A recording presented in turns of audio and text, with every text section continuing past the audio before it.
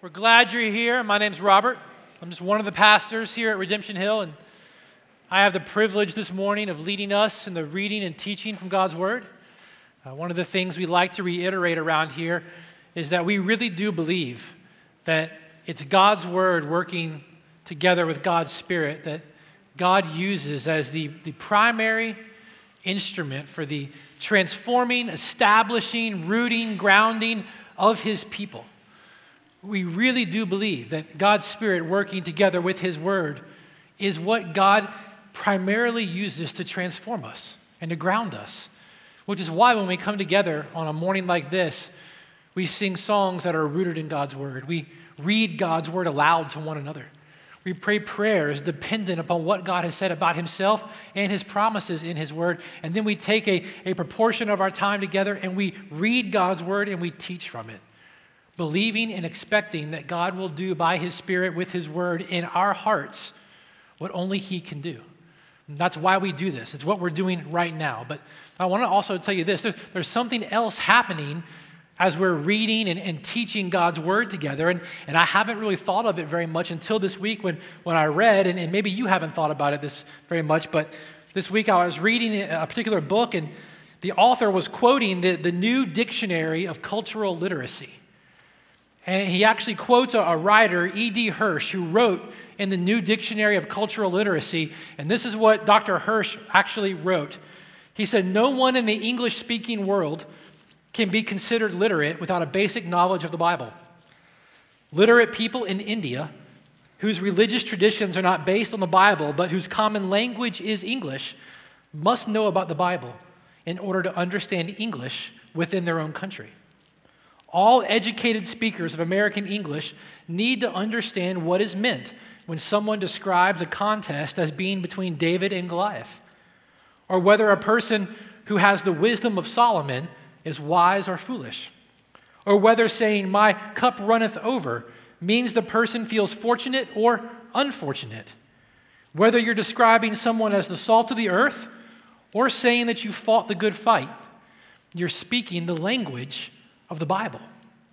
He goes on to write in this same Dictionary of Cultural Literacy that there was a study done in 2006. English professors from America's top universities all agreed, and he quotes this particular study directly. This study of these English literary teachers said, regardless of a person's faith, an educated person needs to know the Bible. Saying that the Bible is indispensable and absolutely crucial for a person who wishes to be considered educated. So, along with God's Spirit working with God's Word to root you in His grace and transform your heart, we're helping you be more culturally literate.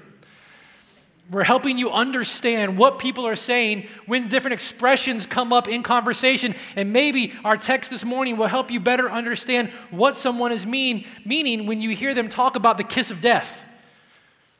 Or maybe what they were meaning when you hear of them speaking of someone else as being someone who was a bit like Judas. Or maybe you'll better know what you meant to say about someone else when you called them Judas at some point in your life. You see, without a proper understanding of the Bible, at least a cursory literary understanding of the Bible, we would not know what the kiss of death really meant. Or what it really means to think of someone and speak of someone as being like Judas. I mean, just think for a moment. You can respond to me. What has Judas become synonymous with in our own language? Betrayal. To speak of Judas, someone being like Judas, or an action being similar to Judas's, is naturally referring to betrayal. Something common to all of us. We all know the horrible pain, the nauseating pain of being betrayed by someone. If we're honest, and we often say that we realize that this can be the most difficult place to be honest with yourself because you think you've got to be someone else for everybody around you, but if you're just honest, you know the chilling feeling of calculating a betrayal against someone else. Betrayal is a reality of life in a fallen world, a sinful reality of life in a fallen world. And if we really stop to be honest, betrayal takes on a whole host and manner of different forms. It's easy to think of very large incidents of betrayal. It's easy to think of the Judas moments and the Benedict Arnolds and the Trojan horses of life that are these huge catastrophic moments. But if we stop and just unpack a bit of the nature of betrayal, we will realize that betrayal takes on a whole host of forms. Because at its root, betrayal is taking something from someone else for yourself. It's taking from someone their reputation, their life, something from someone for the betterment of your own standing, your own ego, your own reputation. In particular, in the church, thinking about us, thinking about God's people. But betrayal doesn't often come in these huge moments and these huge incidences. Betrayal happens over the course of a series of gossiping conversations where one seeks to remove the reputation of another, discredit the reputation of someone else with the hopes of making themselves look better in the eyes of others. Part of the reason gossip in particular has such the pain that it has in the lives of people is because at root it is a form of betrayal. One writer, in speaking about betrayal, and in particular the form it takes in gossip in the church, he says that gossip is a very particular and a very unique type of betrayal that is all too common amongst God's people. And then he said it's helpful to think of gossip and the betrayal of gossip as throwing a brother or sister, a member of your own body, under the bus of your own ego.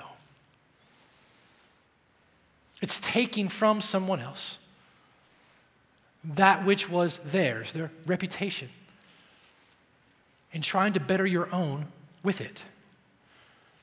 Betrayal, and in its forms, in particular, in things like gossip and insincere flattery and all the different faces that it can take, it can become, for God's people, for a local church like this, it can become the kiss of death. And if you really think about it, betrayal, and even in its smaller, lesser known and diagnosed forms like gossip, they really are, when you stand to think about it, the antithesis of Christ-likeness, the antithesis of Jesus.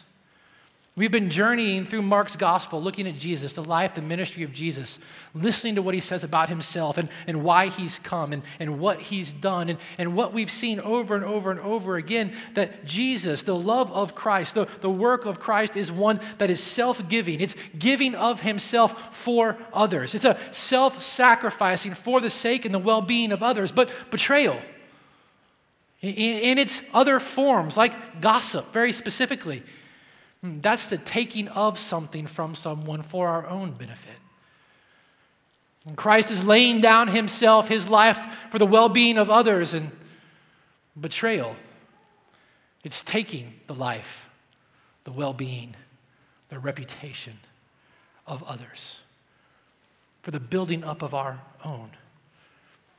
And this week I've been wrestling with the text and wrestling with this story.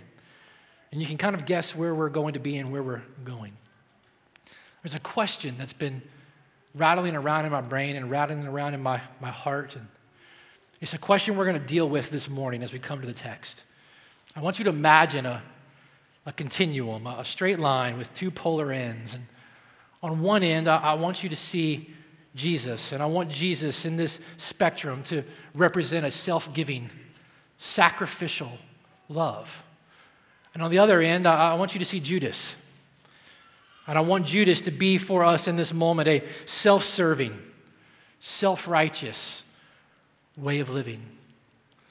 And the question I've been asking myself as I've been reading this text and thinking about how this story that we're going to look at this morning goes from information about the life and ministry of Jesus to actual transformation of the life that we actually live now, I've had to ask myself, how do we, living in a fallen world, facing the inevitability of betrayal, the inevitability of pain, and the heinous wake that those kinds of things leave in our life, How do we continue to take steps forward on that continuum and on that spectrum towards a self-giving, self-sacrificing love, towards a Christ-likeness, knowing that those in which we're going to love, those in which we're going to be with, to give ourselves to, are going to hurt us?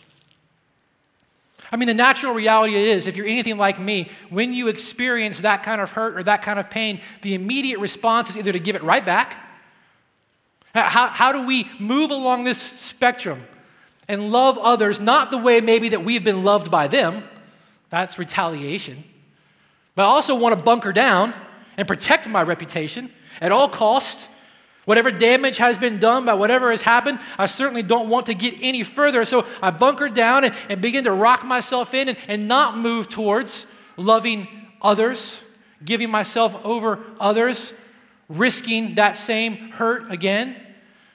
How do I love someone and move down that continuum of self-sacrificial love, not trying to retaliate and not trying to manipulate, but to continually give and risk to love the way that I've been loved by Christ?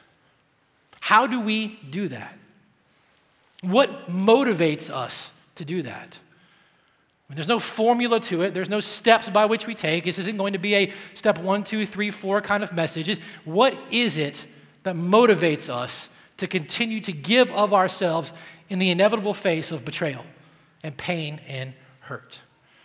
This morning, as we pick up the story of Jesus' life and ministry, I believe that as we locate ourselves in this moment in his life, and we allow ourselves to understand and to feel and to be a part of what's going on in this slice of his life, as we get through it, God is going to give us an awareness and an understanding of exactly what it is that continues to move us down that continuum of self-sacrificial love for the well-being of others, even in the face of imminent hurt and pain. So if you've got your Bibles, Mark chapter 14, we're going to pick up the story to kind of locate those of you who are guests with us this morning as to where we are in the gospel according to Mark. We've been journeying with Jesus and his disciples over their 3-year ministry throughout the region of Galilee. They've come into Jerusalem celebrating the Passover. And where we find ourselves this morning in the story of Jesus' life and ministry is we are in Jesus' final night on the earth. We are going to look at what is arguably one of the darkest, most chaotic moments in that night. It's a transition moment in Jesus' life. He has spent part of that evening having Passover with his disciples and then spending a very private and peaceful time in a garden in prayer with his Father. And then in just a matter of hours, he is going to be very publicly tormented, crucified, and put to death. And the moment that we're going to look at this morning is the transition point between that private peacefulness of Jesus with his disciples and the very public reality of his torment and crucifixion. This is the hinge on which that point in Jesus' life is going to swing. And it's a very dark moment. It's a crazy moment. It's a brief moment. But Mark wants us to feel this moment and marvel at Jesus in the midst of it. So, Mark chapter 14, we're going to pick it up in verse 41. Ray Sean did this last week, but it leads us right in this morning. Jesus says, "It's enough. The hour has come. The Son of Man is betrayed into the hands of sinners. Rise, let us be going. See, my betrayer is at hand." Now, verse 43. Immediately, while he was still speaking, Judas came, one of the 12. And with him a crowd with swords and clubs from the chief priests and the scribes and the elders. And I want you to notice something because it's at the very outset of this vignette in Jesus' life, this very brief moment in this night of Jesus' life, that Mark focuses our attention in the very beginning of this moment to something he wants us to see and wants us to feel throughout the whole telling of this moment. And that is the nauseating and horrific nature of what's about to happen. Mark says something that seems like it might be an inconsequential detail, something that doesn't need to be repeated, but he does it purposefully to focus our attention and even our heart onto the heinousness of what's about to happen. He introduces Judas as what? One of the 12. Did you really need to be told that again?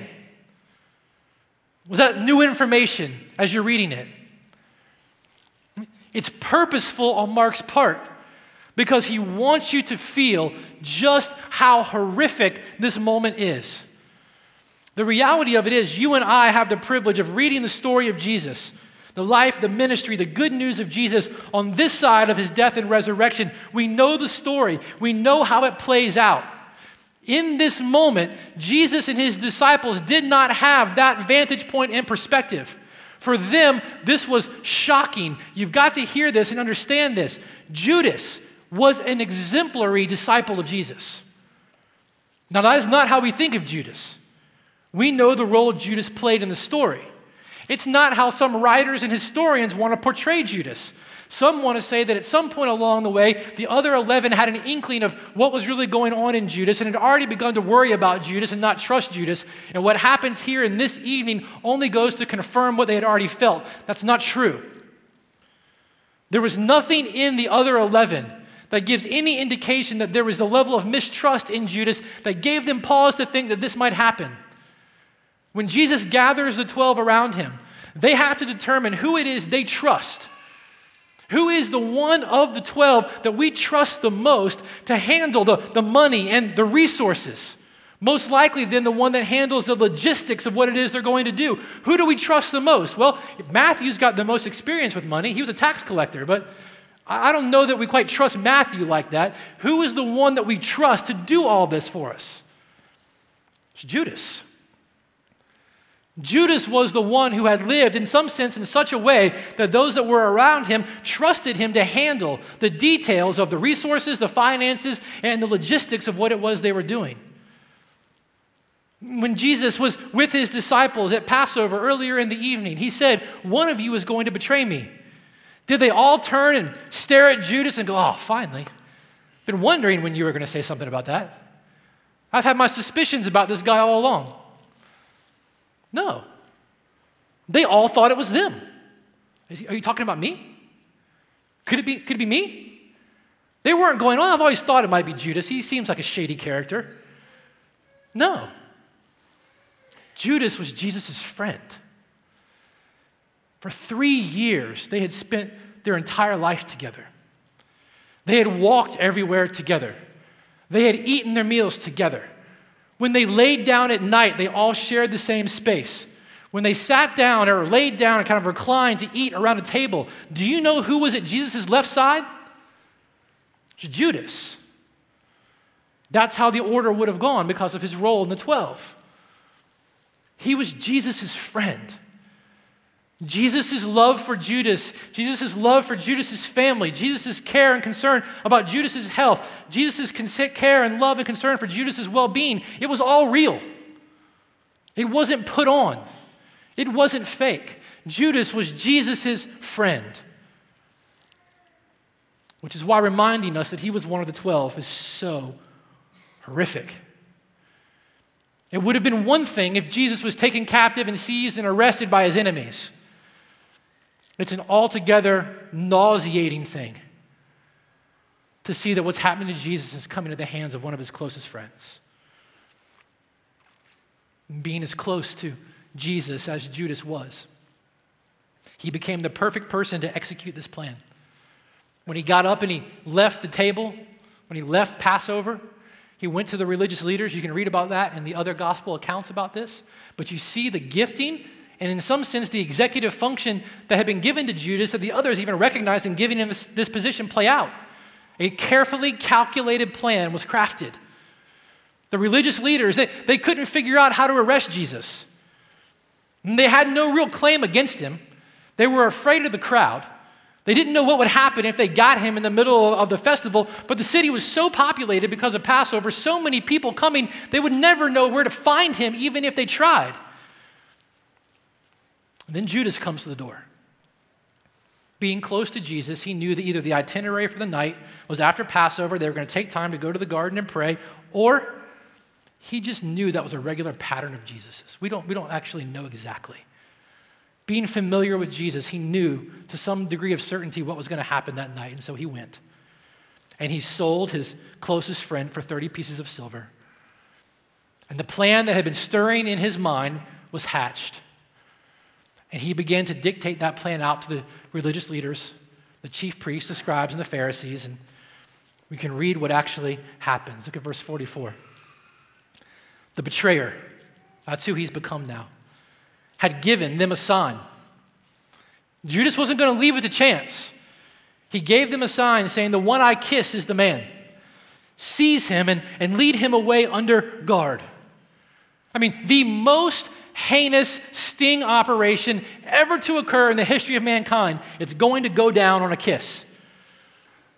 And one commentator said that this is the ultimate act of love performed for a mission of pure hatred. Verse 45 says that when Judas came to Jesus, he went up to him at once and he said, Rabbi, and then he kissed him. And again, Mark doesn't waste words. There's no extra words here. They didn't have delete buttons and scrolls of paper. It was very precious stuff. He's not wasting words. There's something he wants you to feel in the way he writes this. You see the utter hypocrisy at play in this moment. Out of one side of his mouth, Judas can come to Jesus with a greeting of respect, a greeting of admiration. Rabbi, I'm coming to you. And out of the other side of the same mouth comes what we now refer to as the kiss of death. And it was no ordinary kiss. I don't know how you think about this moment when you read the story. I don't know, maybe you've seen some movies, or I don't know what you think about. But you know that it's customary in other parts of the world, even to this day, to greet someone that you care about, to greet someone that you respect, to greet someone that you have a fondness or affection for with a kiss. That's very normal. I'll never forget when we were in Central Asia last year, seeing grown men not just do that, but then walk down the street holding each other's pinkies. It's the strangest thing in the world. But it's just part of the way the culture in that part of the world works. So it's not uncommon to think that Judas, coming to his rabbi, who he respected, who he had admiration and affection for, would kiss him upon greeting him. But Mark and Luke and Matthew let us know that this was no ordinary kiss. See, they had a word for that kind of greeting. But that's not the word they use here. When Mark and when Luke, when they write about this kiss that Judas gives Jesus, they use the same word that you'll find used for the way the father of the prodigal son kissed him upon the day he returned home. You think about the lavish affection the father had for his son when he came back. And he lavished his love and his hugs and his affection and his kisses upon him. That's the same word. Luke uses this word when he speaks about Mary anointing Jesus at Simon's house. We just saw that a couple of weeks ago. When Mary broke that expensive jar of nard and anointed Jesus with it and poured it over his head, Luke tells us that she poured it over Jesus and she began to profusely kiss his feet as she wiped them off with her hair. That's the same word. What happened here in the garden was not a warm handshake of a kiss. I mean, that's what those kisses of greeting are. They're just a warmer version of our handshakes. That's not what this was. Judas came up to Jesus, greeted him as rabbi, and then lavishly, profusely began to kiss Jesus. Like an overflow of affection. Strategically, Judas did this so that those who had come to seize Jesus would know exactly who they were supposed to get. It's dark. There's no lights. I mean, what if Peter stepped out and said, I'm Jesus? And they got the wrong guy. That's why you need a signal. And he wasn't going to leave it to chance. He grabs Jesus. He begins to kiss Jesus, shower affection on Jesus so that those who were around would know exactly who it was they were supposed to grab. But at the same time, Judas could have chosen any signal, anything to tip them off. But he chose the most hypocritical way to do this. And with each kiss and move of affection, the dagger, so to speak, went deeper between the shoulder blades of the one he had spent his 3 years with and had loved him the way he had loved him. Did Judas really think the way that he greeted Jesus would somehow obscure the fact that there was a huge crowd with swords and clubs gathering around them? Did he really think Jesus would all of a sudden miss what was going on? One writer said that the mocking that Jesus would endure as he goes to the cross, this is where it begins. And in horror of horrors, it's been started by one of his own. from Jesus' lips has only come life, only come truth, only come goodness, only come beauty. And from Judas' lips has only now come death. And in Mark's very swift account of Jesus' life and ministry, Judas' 15 minutes of fame are done. He's not going to mention him again. No more Judas. He's simply now the betrayer. He wants you to feel how nauseating this moment is in the garden. How horrific this moment is in the garden. Mark says that at that point, those that had come laid their hands on Jesus and they seized him. He already said that it was a crowd that came with swords and clubs, but you need to be very clear about something. This was no mob that gathered on the street as people went down the street towards the garden. This wasn't people coming out of their houses at night with swords and clubs just wondering where they're going, but they see the chaos of the moment and they want to join in, and all of a sudden now there's all these people in the garden, but they don't know why they're there. This was a carefully calculated plan. If you go and read Matthew and you go and read John, go and read Luke, go read their accounts of this moment. Mark is very brief. He's trying to get us to the cross as quickly as he can. John and Luke in particular will let you know that this crowd was made up of predominantly Roman soldiers and temple guards. This was no rowdy, angry mob of people just flooding the street because they see chaos going. This was a carefully calculated plan. And the particular words that John and Luke use to describe the temple guards and the soldiers, if you use those words to see how many men those words represent, most scholars, most historians say that a conservative estimate of the crowd that night was somewhere around 200. Armed with clubs, armed with swords, coming to seize Jesus. And so he wants you to see and even feel then even the moment, the horrific nature of the betrayal, the nauseating reality of what's happening, but at the same time, the chaos. I mean, imagine the moment like a human. They're in the gardens late at night. It's extremely dark. Even if there was a full moon that night on which Passover usually happened, they're in the Olive Grove. Not the Olive Garden. We can't even say that, can we? Different kind of breadstick. They're in the Olive Grove. So whatever light's coming from the moon is going to be obscured. 200 some men armed, swords and clubs have come. Jesus is there with his disciples. Judas has been gone for a couple of hours, and now he's come back. Matthew writes in his recording of this moment, the shock that he had when Judas came back, and behold, it's Judas. Like still, even at that moment, shocked that this was actually going to happen. And now 200 men with swords and clubs have come with the intention of seizing Jesus and taking him by force. It was a tense, chaotic powder keg of a moment. So leave it to Peter to try to light the fuse. If it's going to go boom, let Peter set it off. We've seen all along he's the one that prefers to ask for forgiveness rather than permission. So verse 47 says it was at that moment that one of those who stood by drew his sword and struck the servant of the high priest and cut off his ear. Well, John tells us it was Peter. There's all kinds of speculation as to why Mark doesn't tell us it was Peter, and that's for another day and another time, but John tells us very clearly it was Peter. And it would have been common for a fisherman like Peter to have one of the double-edged daggers that was very common in those days back then. They weren't useful just for killing people. They were very useful on an everyday practical level, especially for a fisherman who would have to cut nets and cut rope and cut fish. It wasn't uncommon for him to have one, but what you can't expect of a fisherman in a moment like that, with that kind of tension and that kind of chaos and that kind of drama building, is you can't expect him to wield that thing like a well-trained soldier. So when Peter, impetuous Peter at that moment, pulls that dagger out, he takes a swing and he misses. And don't think this was some intentional Van Gogh moment. I'm going to slice off the ear and just show you what I can do. Peter took a swipe and he missed. And what he got was an ear. He was going for a neck. He was going for a skull. He was just off. When the pressure came and the adrenaline's running, when everything's happening in the moment, Peter was driven by his impetuousness and his bravado, and Well, ultimately, he failed in trying to do what he was trying to do. And if you think about it, again, like a human, think about the moment. This thing should have absolutely erupted. I mean, there's no reason why this moment should not have absolutely blown up. But it was at this point that Mark tells us that Jesus speaks. Jesus says something.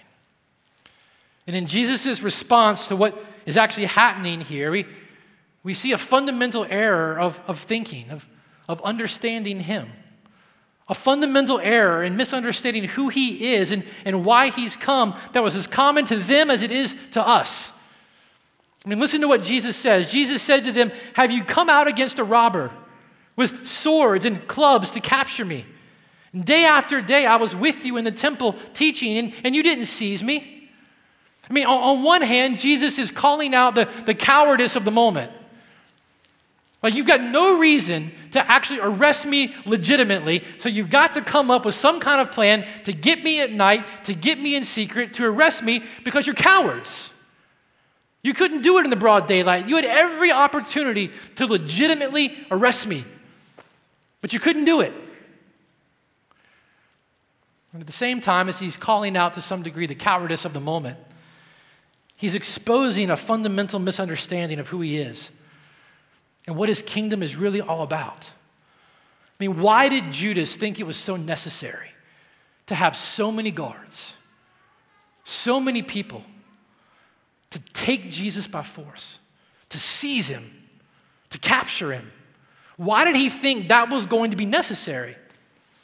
I mean, why did Peter, in that moment, think that it was necessary for what Jesus had come to do to pull that dagger out and take a swing at somebody? Just go after it. You see, they've been with Jesus for 3 years. They've heard everything that he's taught. They've seen everything that he's done. Yet their hearts still held to a misguided notion of who he really was and what he came to do. Both of them, to varying degrees, still expected Jesus to be a political Messiah. The way they understood who Jesus was and what he was supposed to do was still wrapped up in some type of political and military liberation of Israel from the occupation of Rome. At some point, he was going to have to do something. And when Jesus set Israel free from Roman occupation, certainly Jesus would then put them in positions of authority and power. That's what they were looking for. It's pure speculation. I'm going to tell you that right now. But most scholars think that it was at Simon's house when Mary anointed Jesus with that nard. When she broke that nard and poured it over Jesus, you get the first time that Judas speaks in the gospel account. And what does he say? You remember? To Jesus, to Mary, to the others, he said, "That's a waste." And Jesus said it was beautiful.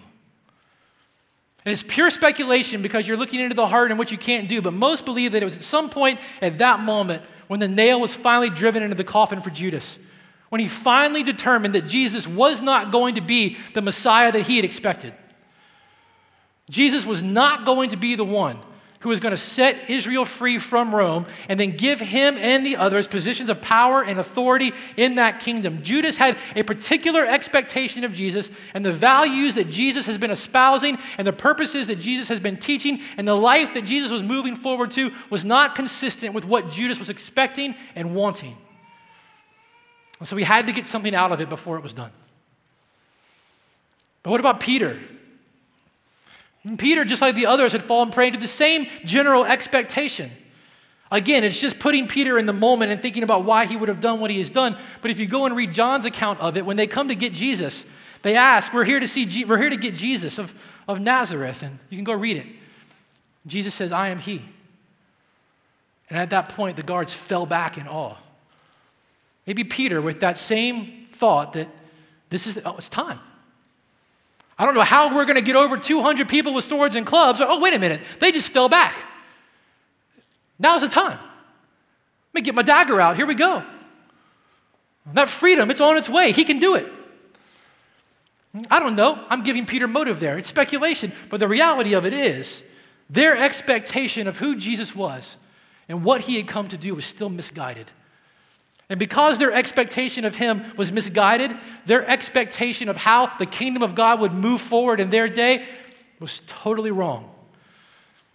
And if we're honest, again, when it's difficult to do, many times our expectation of Jesus is to meet our idea of who he should be. Our expectation of his kingdom is to look like the kingdom that we create in our heads.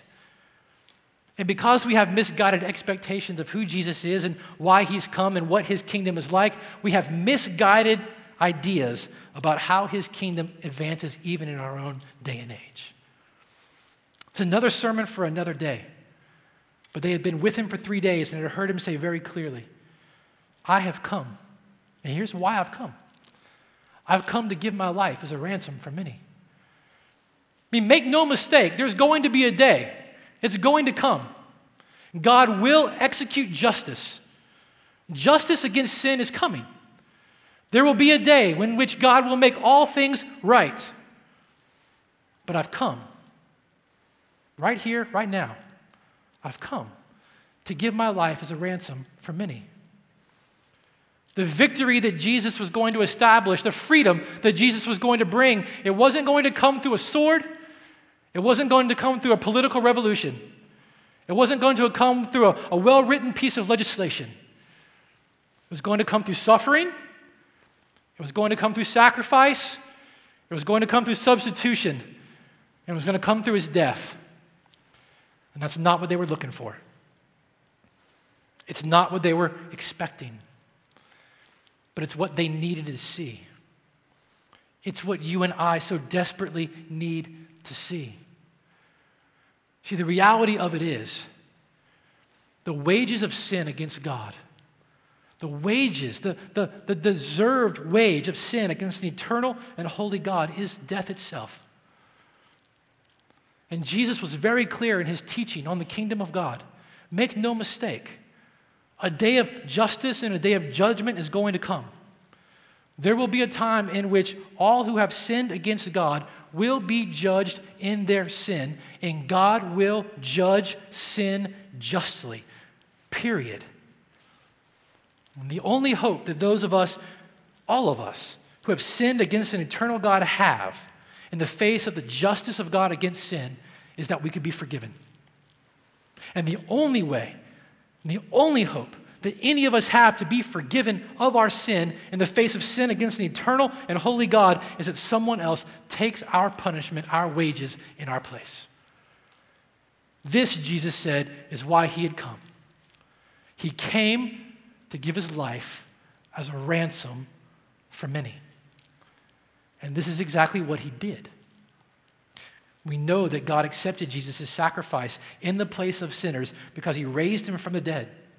After spending time with his disciples, he ascended to the right hand of God where he sits right now in all authority and all power so that we can know with confidence that anyone who by faith believes in Jesus as the ransom for their sin, as their substitute, as the one who took the just punishment that we deserve for our sin in our place, anyone who believes upon him by faith and repents of their sins will be completely forgiven.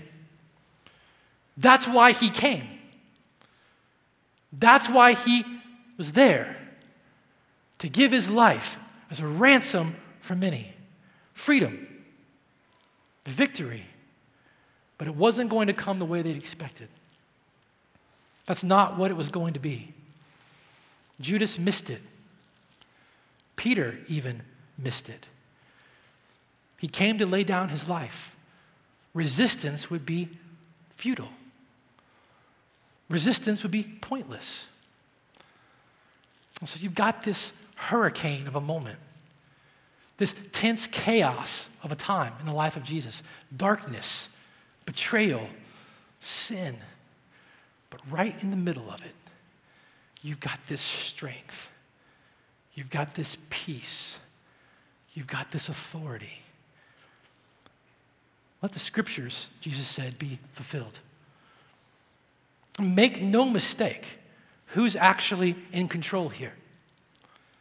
Make no mistake, 200 armed guards, Judas coming, assistants and associates of the high priest coming to take Jesus. Make no mistake, who's actually in control? Their seizing of Jesus is simply fulfilling his purposes and his ends. He's making very clear in his response that he's the one in control, even through the actions and intentions of sinful men. You can't write this off simply as a tragedy. It's the fulfilling of God's word. Let the scriptures be fulfilled. Most specifically, the one he just referenced. Verse 27, Zechariah 13:7, Jesus quoted when he said to his disciples, "You will all fall away. For it's written, I will strike the shepherd, and the sheep will be scattered." You're nauseated by the betrayal. You're horrified at what's actually happening. You should be chilled to the bone by the fulfillment of that prophecy. Look at verse 50. They all left him.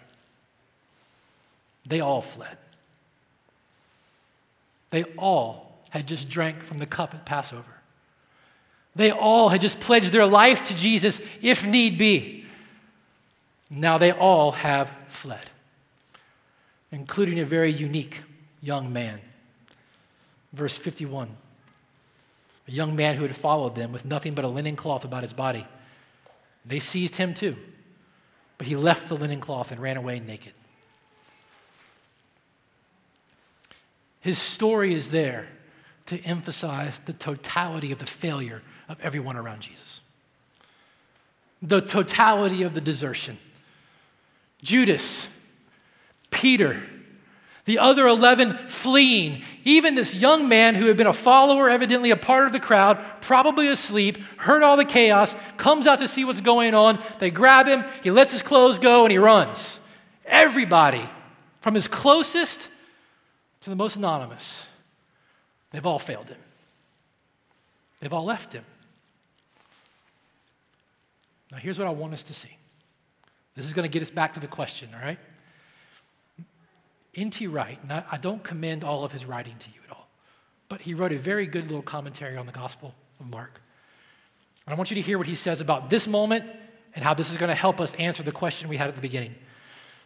Wright said that in having this young man close this scene and flee naked from the garden, Mark is trying to remind you about another garden. In the Garden of Eden, there were people who were given a test and they failed. They were stripped naked and they fled in shame. And now here we are centuries later, and there's another garden, and there's another test, and everybody around Jesus is failing. Someone is even stripped naked and leaving in shame. But something's different. In the middle of this garden, there's someone who's passing the test. When Adam and Eve fled naked from the garden, just covered with fig leaves, they saw that there was something that would keep them from ever going back. Do you remember what that was? Remember the story? God had put an angel there at the entrance of the garden with a flaming sword, to and fro. Adam and Eve reminded they could never go back to the presence of God without passing through that sword of God's justice. No way back. Our sins, Wright said, have separated us from God. There's no way back into the presence of God unless someone takes the sword of divine justice in our place. Jesus is standing in that garden, facing the ultimate sword of divine justice, and he stood there firm for you and for me. When you think back to the question,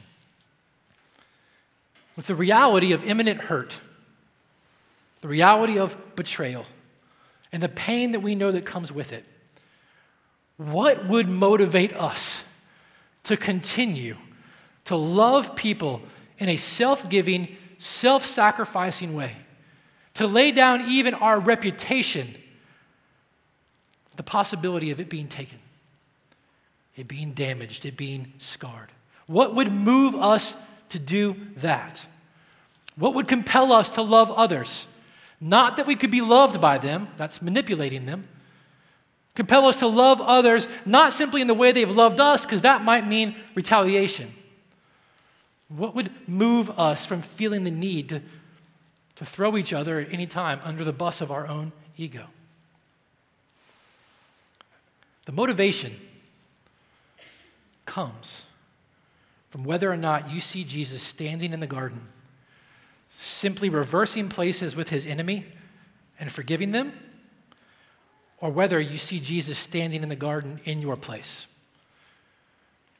taking upon himself what you deserved.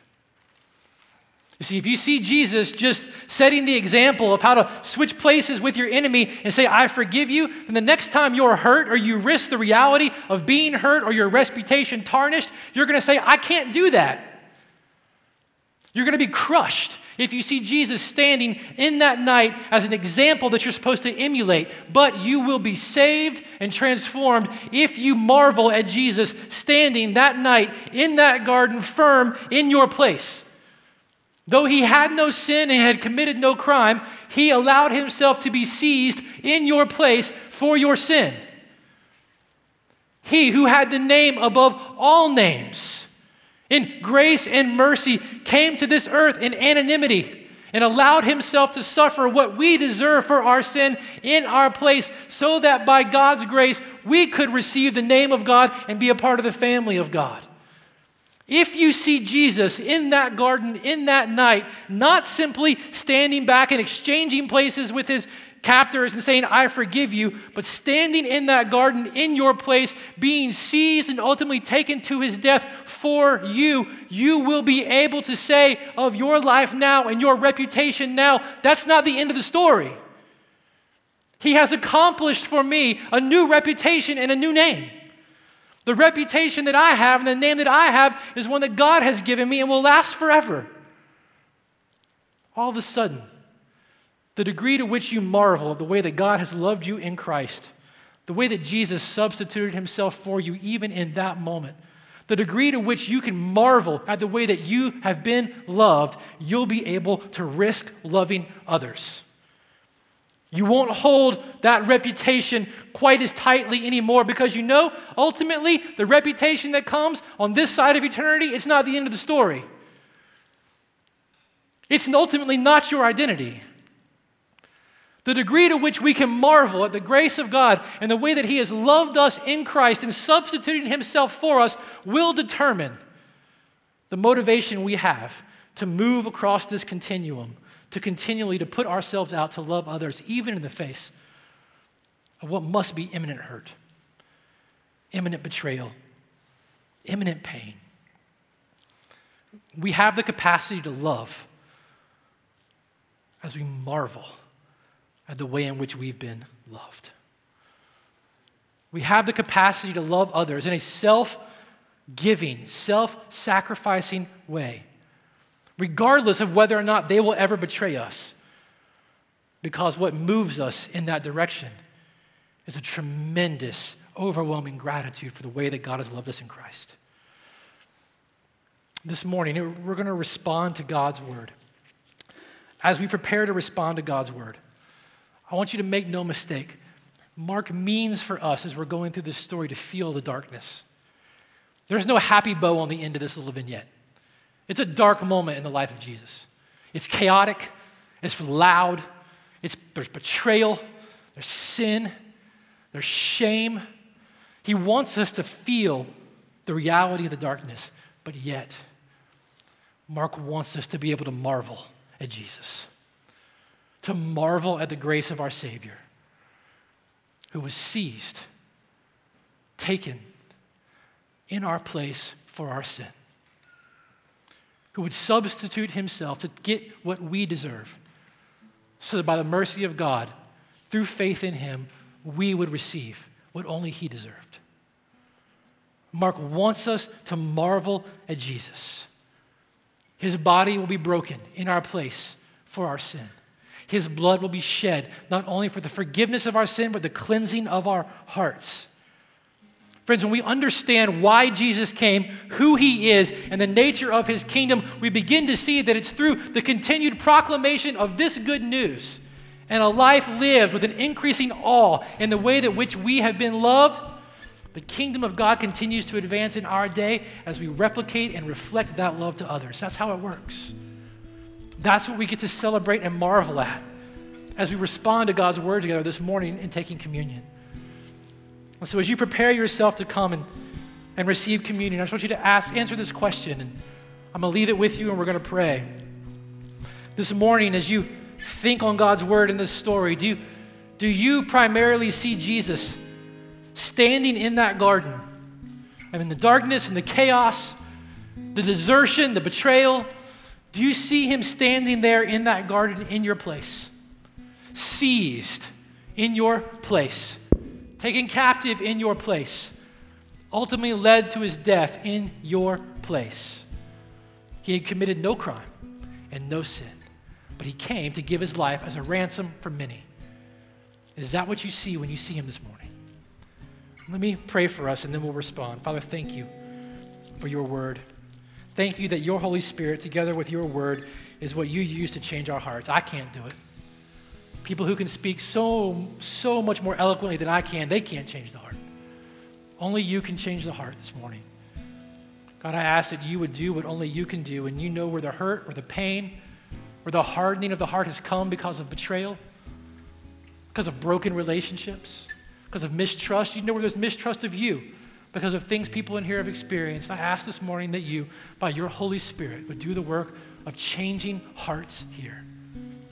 God, we want to not only marvel at the depth of which you have loved us by substituting yourself, Jesus, in our place for our sin, but we want to be overwhelmed by the grace that we've received and empowered to be able to reflect that kind of love to those around us. We ask that you would do this in Jesus' name, for his glory, for our joy. Amen.